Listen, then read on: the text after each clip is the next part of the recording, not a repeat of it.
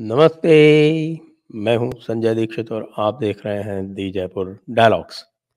हमारे चैनल को सब्सक्राइब करें, बेल आइकॉन दबाएं, वीडियो को लाइक करें और शेयर करें। याद रखें हमारा मर्चेंडाइज सेक्शन आपणः, जहाँ पर आप भांति-भांति की धार्मिक और भारतीय थीम्स पर वस्तुएं क्रय कर सकते हैं। बात करेंगे एक बार फिर से राजस्थान की, मध्य प्रदेश की और छत्तीसगढ़ की। जी हाँ, क्योंकि राजस्थान में तो वसुंधरा कांड का पटाक्षेप होने के साथ-साथ कम से कम एक बात तय हो गई है कि एक व्यक्ति मुख्यमंत्री नहीं बनेगा और उस व्यक्ति का नाम है वसुंधरा राजे। ये पक्का हो गया। अब तीनों प्रदेशों के लिए आज ऑब्जर्वर्स की नियुक्ति हो गई है, पर्यवेक्षक नियुक्त हो गए। राजस्थान के लिए राजनाथ सिंह, विनोद तावड़े और सरोज पांडे हुए हैं। अर्जुन मुंडा छत्तीसगढ़ का नेतृत्व करेंगे, छत्तीसगढ़ के पर्यवेक्षकों का नेतृत्व करेंगे और मनोहर लाल खट्टर मध्य प्रदेश के। तो एक प्रकार से तो पटाक्षेप हो गया है विवादों के ऊपर। यह अवश्य है कि चूंकि ऐसा स्पष्ट अब कर दिया गया है कि तीनों स्थानों पर नए मुख्यमंत्री बनेंगे, तो अब आगे क्या होने वाला है वो देखने की बात है। लेकिन इस समय सबसे रोचक जो कार्यक्रम था वो अभी तक रहा है राजस्थान का, और कल भी इसकी रोचकता जारी रही। जी हाँ, आपको ध्यान है हमने जब सुबह वीडियो बनाया था कल कि वसुंधरा राजे आत्मसमर्पण करने के लिए दिल्ली पहुंच गई हैं, तो उस आत्मसमर्पण का कार्यक्रम कैसे चला ये भी जानना आवश्यक है।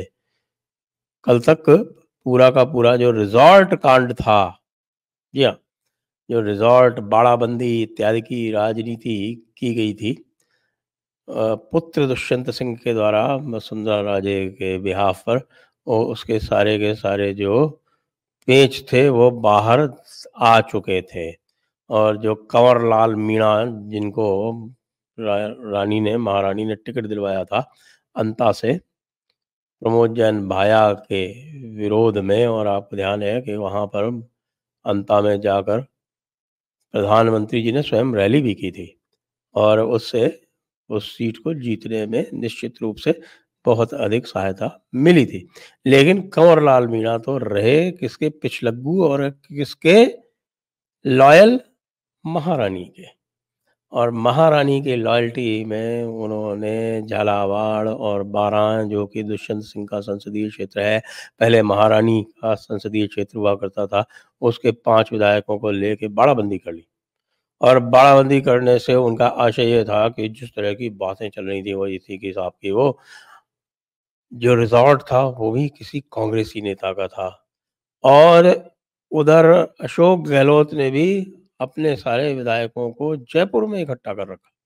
उनको कहा आप जयपुर में रहेंगे। बड़ी विचित्र बात है ना कि 69 विधायक जिनका और कोई ठौर नहीं है, उनको ऑपोजिशन में रहना है, लेकिन उनसे कहा गया कि आप जो है कृपया जयपुर में रहिएगा। भाई क्या चल रहा था?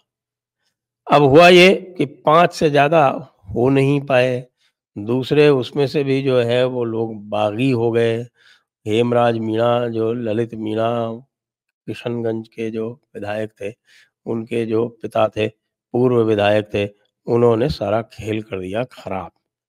और खेल खराब इसलिए किया उन्होंने कि उनको पता कि भई अभी तो ये सीकर रोड पे एक आपड़ो राजस्थान नामक एक रिज़ॉर्ट में रुके हुए हैं। वो बिल्कुल बाहर है, शहर के बाहर, आप समझ लीजिए चौमू से ज़्यादा पास होगी। और बनिस्पत भारतीय जनता पार्टी के जो ऑफिस है उसके सरदार पटेल मार्ग पर। तो जब वो सारा खेल एक्सपोज हो गया, तब ये होता है कि नहीं नहीं नहीं नहीं, ये लोग तो अपने दम पे रुके थे और दुष्यंत सिंह ने इनको कुछ नहीं कहा था, इत्यादि इत्यादि। लेकिन फिर जो है उनको सफाई तो देनी पड़ी। उनको बुलाया इसीलिए गया था कि भाई ये नाटक आप क्या करवा रही हैं। अब वहां गई तो फिर नड्डा जी पूरे दिन मिले नहीं। योगी जी आए सवेरे सवेरे, प्राइम मिनिस्टर से मिल लिए, अमित शाह से मिल लिए, नड्डा जी से मिल लिए और वापस चले गए।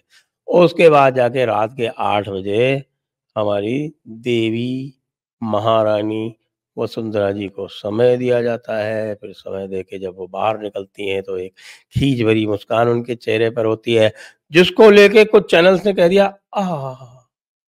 ये तो विजय की मुस्कान है। इन लोगों ने महारानी की मुस्कान देखी नहीं है, किस तरह की होती है उनकी मुस्कानें। इसीलिए एक उस खीज भरी मुस्कान को विजय वाली मुस्कान बता दिया।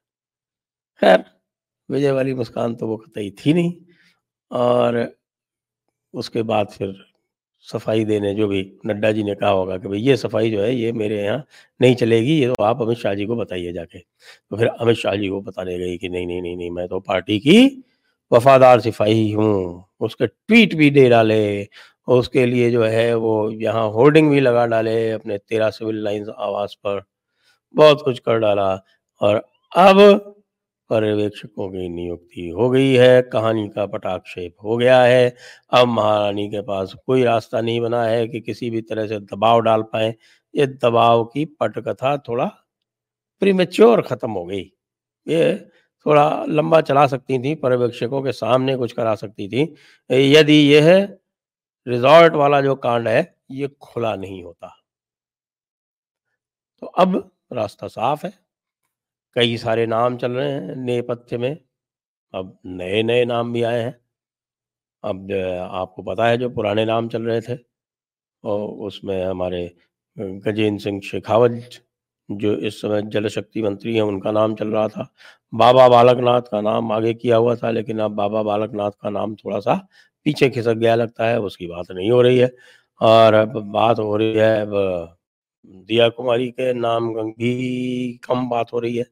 दिया कुमारी का नाम भी थोड़ा-सा नेपथ्य में चला गया लगता है। बात अब हो रही है ओम माथुर, ओम बिड़ला, अश्विनी वैष्णव और एक नया नाम और आया है प्रकाश चंद्र जी का। जी हाँ, ये प्रकाश चंद्र जो हैं ये संगठन महामंत्री रहे थे, संघ के हैं और लघु उद्योग भारतीय के राष्ट्रीय संयोजक हैं। इनके पास राष्ट्रीय दायित्व है संघ का। इनका नाम भी अब आ गया है। तो अब देखने की बात ये रहेगी कि भाई मोदी जी की कृपा दृष्टि किसके ऊपर पड़ने वाली है। इसलिए भी आवश्यक है भाई कि कोई भी व्यक्ति जिसको बनाएँगे उसके सामने एक चुनौती तो 25 की 25 सीटें जो लगातार 2 बार से भारतीय जनता पार्टी जीतती आ रही है, उनको रिटेन करने की रहेगी, एक बात। और दूसरी उससे भी अधिक जो उनको चुनौती होगी वो ये है कि भाई महारानी को कैसे सँभालोगे? क्योंकि कुछ न कुछ कतरवियों तो महारानी करती ही रहेंगी। आपको लगता है कि वो शांत होके बैठने वाली चीज़ है? ना, कभी नहीं।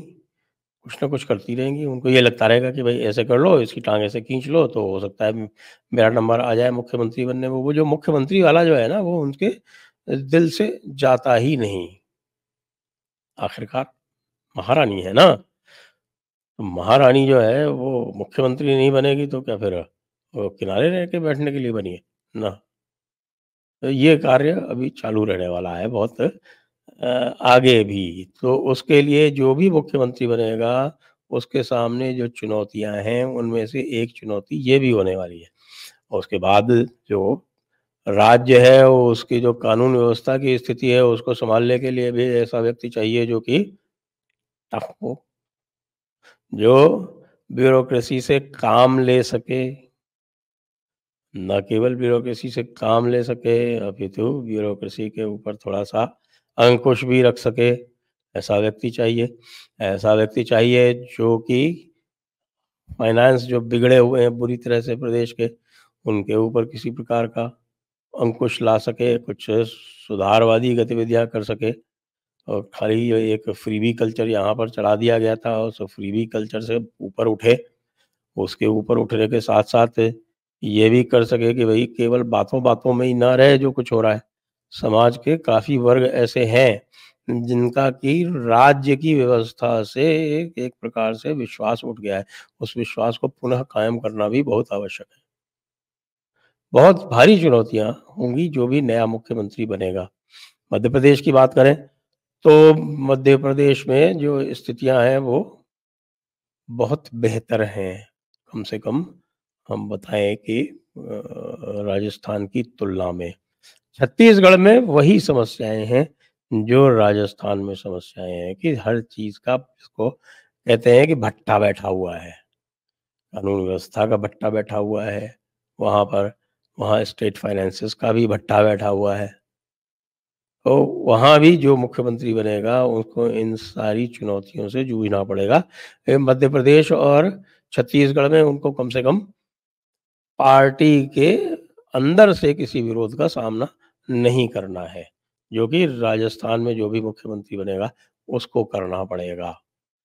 तो अब देखते हैं भई, अब ये एंड गेम आरंभ हो चुका है।